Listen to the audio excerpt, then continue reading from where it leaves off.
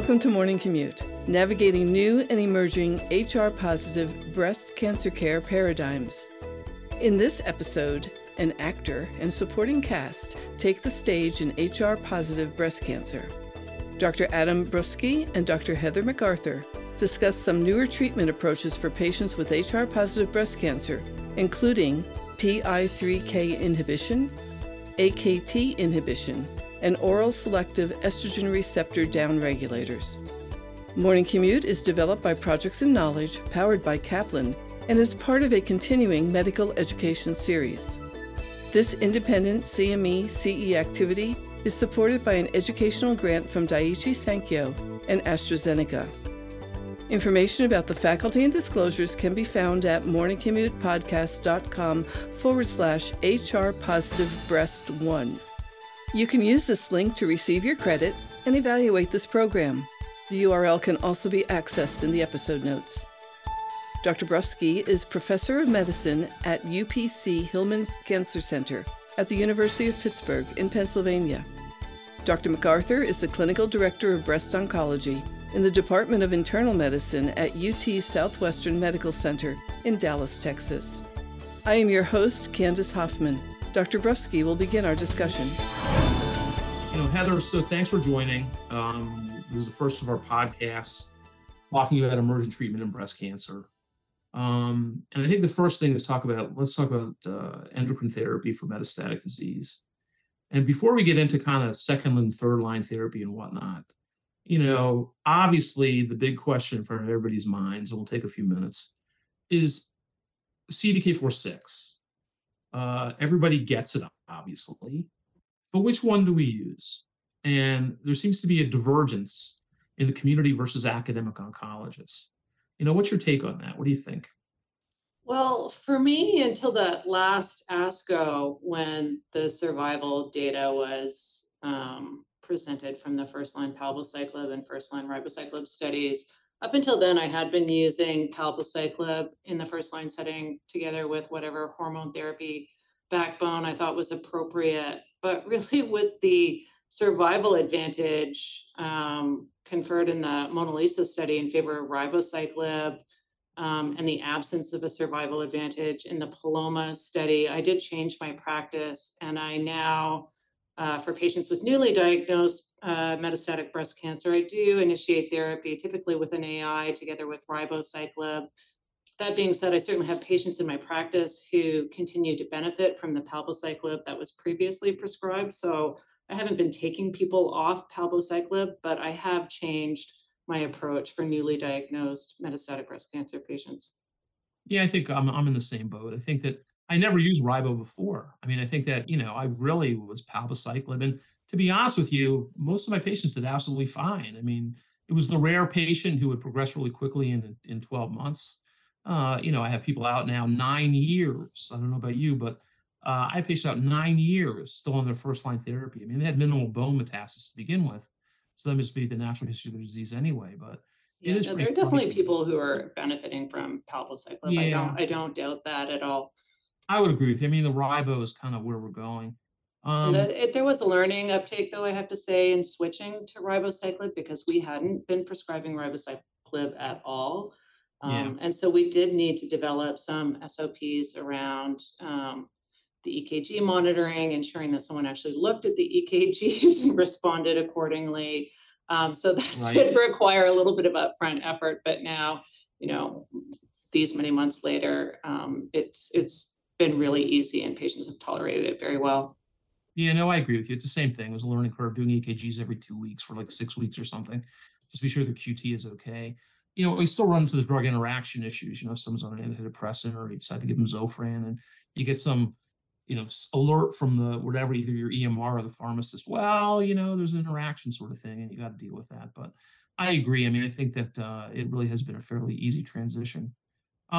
So the next, it really kind of gets into, okay, so we put people on the CDK4 and in my experience, most people do pretty well, for 2, 3, 4 years. And I'm curious one other thing I want to talk about before we start talking about what happens next is what do you think this whole thing with the right choice data? What do you think, just to kind of refresh our audience's recollections, This is a trial that was done in premenopausal women. Everybody got LHRH agonist, and they're all given an AI with ribo or chemo for near visceral crisis. And again, that's the problem. Visceral crisis is in the eye of the beholder. And I'm sure when the paper's tried to get published, it's going to be a little bit of an issue. But nonetheless, in those kind of near visceral crisis patients, it looked like that ribo and endocrine therapy had a 24-month PFS versus about 12 months for chemo. And even and they were doing CTs every 6 weeks to be sure they didn't escape. I mean, are there any patients now, given right choice, that you would give chemo to first line ER-positive disease?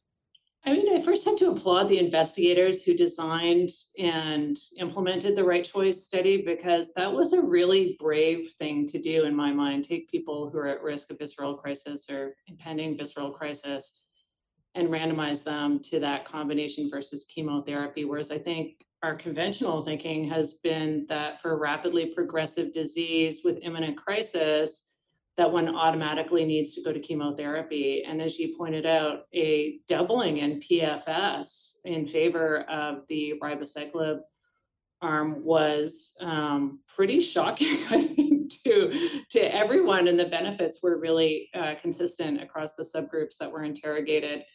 So I think it gave us a lot of security about using these drugs in maybe these higher risk populations. There has been ongoing storytelling from various sources over the years about using the CDK4/6 inhibitors in patients of, initially it was concerning clinical characteristics, and then there have been a lot more focus recently on the visceral versus non-visceral disease subsets.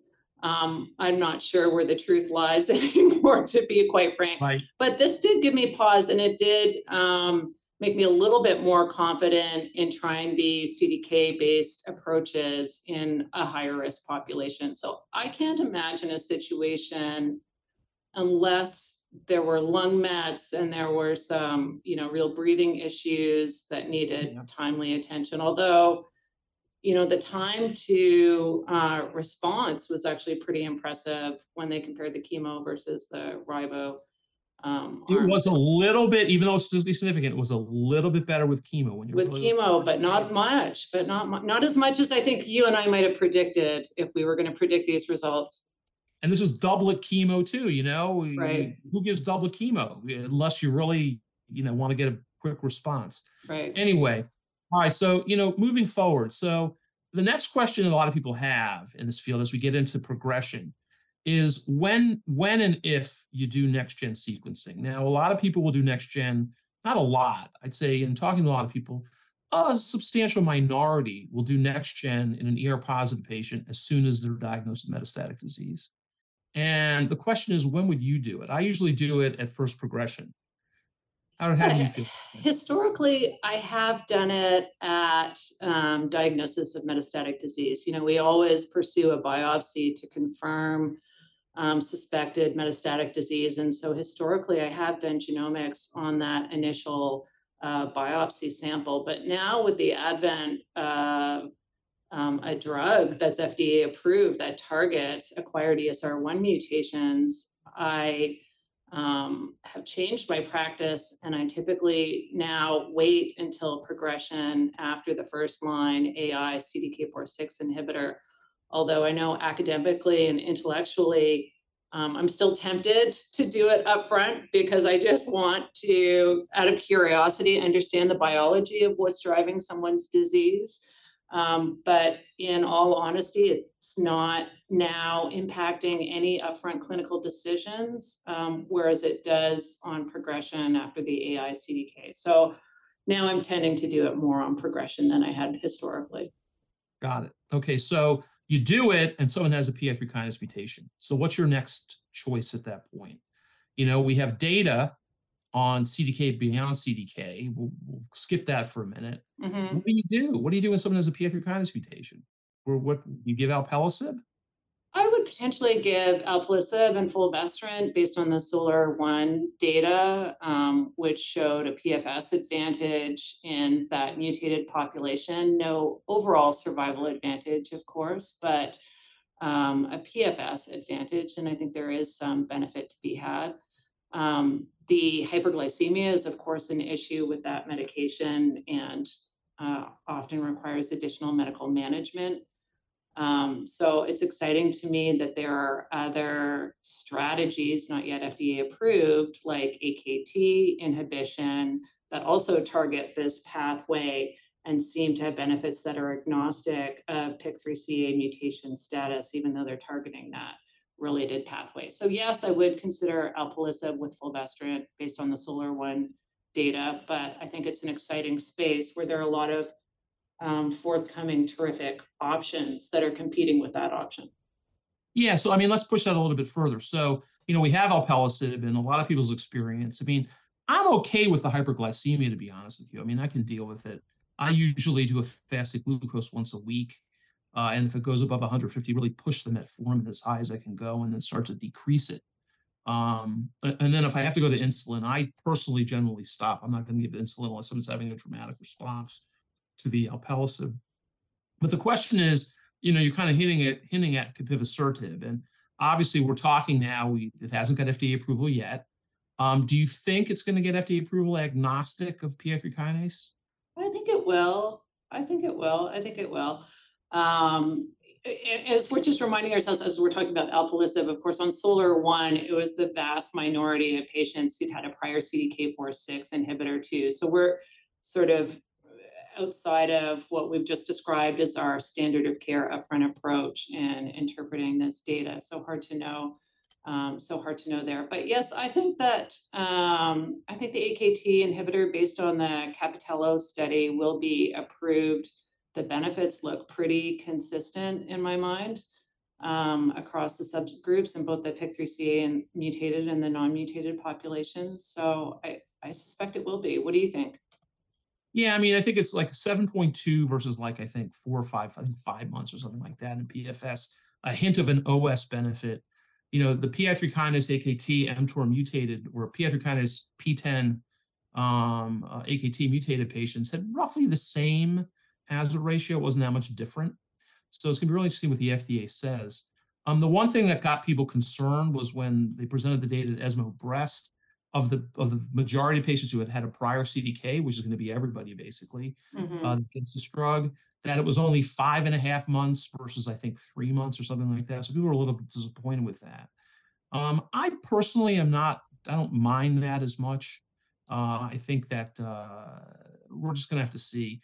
I think the toxicity is much better, I think, with capivasertib. I mean, again, the thing is take the weekend off. That's what we're going to tell people because it's 4 days. Then you take the weekend off. You don't do 4 days a week. It is a little tricky, the dosing with that schedule. Yeah, but I just start people on a Monday and just say stop it on Friday or something like that. It's just easy to remember. But the other thing is that, the instance hyperglycemia is much less. Diarrhea tends to be, I think, going to be the issue here with capivasertib, but we'll have to see. It doesn't seem like it was. Yeah, I think it was about 3/4 of patients who had diarrhea. Fortunately, few of them were high grade, but it's sort of it's similar to the abemaciclib story. Right, exactly. So, and abemaciclib, as we know, can be an issue. But I think we're all looking forward to capivasertib, and I think that it may, who knows, it may replace alpelisib here. We'll have to see. I think based on the tox profile. It's great to have another oral option in this space. And, that overall survival, we need further overall survival follow-up from this study. But the overall survival with only limited maturity overall looked very promising. So I would predict that it's going to be a great option. And as we're going to talk in a few minutes, the problem now is all the HER2 low patients are going to get an ADC, like trastuzumab deruxtecan, and that's going to mess up the OS of all these studies. I think that's something that, although, who knows? I mean, who knows where, trastuzumab, TDXT is going to be available. But anyway, let's move on a little bit and talk. So someone has an ESR1 mutation. So on your next gen, all right, are already on, say, I don't know, letrozole and palbociclib, and they have progression, more bone mets. And at this point, you do a next gen, they're ESR wild type. Their PI3 count is wild type and ESR mutated. Yeah. What do you do in that sense? You going to give them elacestrant or not? I would. So based on the Emerald phase 3 study, again, randomizing patients to receive elacestrant, which was 400 milligrams daily versus investigator's choice of endocrine therapy, which I think would be the alternative reasonable choice for the patient that you describe. Very consistent benefits, and they had some interesting landmark analyses based on prior CDK6 inhibitor exposure, 6, 12, and 18 months, and those with 12 or more months prior exposure seem to do especially well with that strategy. And the PFS hazard ratios were pretty impressive, right? In the range of 4 to 5, and overall survival in both the intention to treat and the mutated ESR1 mutation populations were not statistically significant, but they were trending in favor of elacestrant. So I think it's a great option with a very favorable safety profile as well. Yeah, but let me ask you a question. So again, progression, ESR1 mutation, PI3 kinase mutation, a double mutation, which happens to some degree. There's no data on safety with elacestrant in any combo. Are you okay with a single agent as second-line therapy? I would be, and I would sequence them, and I would do what we've historically done with hormone therapies in the past, which is optimize my sequencing of oral therapies to stave off the necessity for chemotherapy. So I would not use them in combination. I would use them in sequence. Got it. So you would. See, I don't know. I think I'm more like fulvestrant and targeted agent, and then maybe later on elacestrant, because there's data that, I think a third of the patients on Emerald had prior fulvestrant, and they had a response to elacestrant. So it's interesting how people are going to do elacestrant. Have you had any trouble, just offhand, with reimbursement with it and kind of the patient assistance programs? Have you, at least anecdotally? I did recently have difficulty getting elacestrant for one of my patients, and had to call in. I think it was even the first patient that I put on elacestrant, and I think the feedback to the company was one of our KOLs can't get access to drug in her first patient. So they worked really hard on their end, to their credit, to help, and it was an insurance issue with a cross coverage with a veterans hospital insurance issue. So it was a complicated insurance issue, but I have to say that the sponsor was very helpful in getting the patient the medication finally. But it took several months, quite frankly, and thank goodness she had indolent disease and could wait that period of time.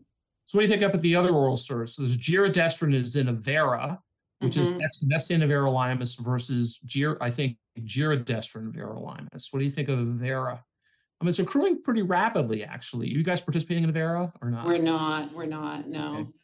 All right. So ACE, I don't even know how to, ACERA is the giredestrant one? Is that it? Which one? ACERA? Yeah, which was negative, it's Avera. right? It's the ERAs, which is giredestrant. Right. Then camizestrant, which is more in kind of like that PATA-1 design, where people are getting serial ESRs. And if you get a mutation, then you're randomized to continued AI plus Palbo versus camizestrant and Palbo. And it turns out only, I don't know, you're not doing Serena 6, are you? That's a Serena 6. We're not, no. Yeah. So we're doing that, and it turns out only about 10% of the patients actually convert, at least the ones, you have to be at least 6 months on a CDK4/6 and an AI, and then you're randomized to, again, then you start doing every 3-month ESRs. Right. And only about 10% of the patients are converting, a lot less, I think, than people thought. Interesting. So we'll see where that goes. And now we have these PROTAC ER degraders. That's a pretty bold design. It is, yeah. It's a pretty bold design. That, what is it, Veritas 2 or something like that, where they're giving a CDK versus, I think, an AI. And CDK, is that the design? I forgot what the design was. I thought the design, the design for what we've seen so far from them That's has just been at the 2 doses. Two, yeah, right. is the phase 2. So I'm not sure what the next iteration is for them, but I think it's combination, but I just don't remember the exact details, I'm afraid. Yeah, I'm trying to remember it too. I mean, the issue is that, I mean, there is activity, in heavily pretreated patients. I like the concept of it. There are a lot of these kind of like, disruptors, trying to somehow target the receptor, the degradation pathway. There's like these Sybil-3 things and other things, that, we've been doing this for years. HSP90 inhibitors have been around for about 20 years. People have been trying this kind of concept. So we'll have to see what happens. I think that, I know there are 2 phase 3 trials that are, I think, either started, ongoing, or just started. And, we'll have to see exactly where the PROTACs are going to be. Yeah, we'll see what happens. I mean, I think they're really cool things, and, we'll see where they go. I think it's going to be really interesting. And I remember last year at San Antonio, Fabrice Andre said something really interesting. When he was talking, he was the discussant of the Capitello 291 trial. And what he said was, you want to try to get that secondary hormonal period as long as you can. And what we're looking for is something that gives us at least a year. And right now we have nothing. We have maybe 5 months, 6 months, 7 months, maybe 8 months. But once we get that drug in the second line that gives us at least a year or two, of more hormonal therapy, I think that's going to be a real advance. And I tend to agree with him on that one. And, who knows? We'll have to see. I mean, Emerald, if you pick the patients properly, you do see people who are on for a long time, like the more than 18 months or something like that with an AKTor mutation on their CDK, tend to do very well afterwards. Over a year, I think a lot of them. Right. Well, and then what are we going to do now that, based on Monarchy, we have adjuvant abemaciclib, and then with Natalie, adjuvant ribociclib will be approved. CDKs will be ubiquitous in the curative intent setting. How do we think about this whole portfolio of data and the patients who recur after that exposure? We're going to be challenged, but these are, again, these are good problems to have, that we have so many promising agents in this space. I mean, I'm old enough to remember all we had was tamoxifen, and maybe aminoglutethimide, and maybe high-dose estrogen, if we were lucky. And our big debates at ASCO were whether to give paclitaxel every 3 weeks or weekly. And now we're talking like 5th, 6th-line therapies. It's just incredible where this field has come, in the last 25 years. Just amazing. And hopefully we'll see what happens coming forward. Can't say that I remember those days, because you're a lot younger than I am, Heather. Put it that way. No, I think it's exciting to have so much activity in this space and so many promising oral therapies with clinically meaningful improvements, and the survival from this disease has just changed astronomically. From, median overall survival a few years ago was 2 to 3 years, and now with first line AI CDK4/6, the median duration of response is 2 years. So what tremendous progress in recent years, and only more to come. Right, I agree. Great. Well, again, thank everybody for listening to us, and hopefully you enjoyed this. Thank you. Remember, to receive your credit and evaluate this program, please visit morningcommutepodcast.com/HR-positive-breast1. You can find all of the episodes in this series and all of our other podcasts on your favorite podcast streaming service, or download our Morning Commute app. Thank you for joining us today.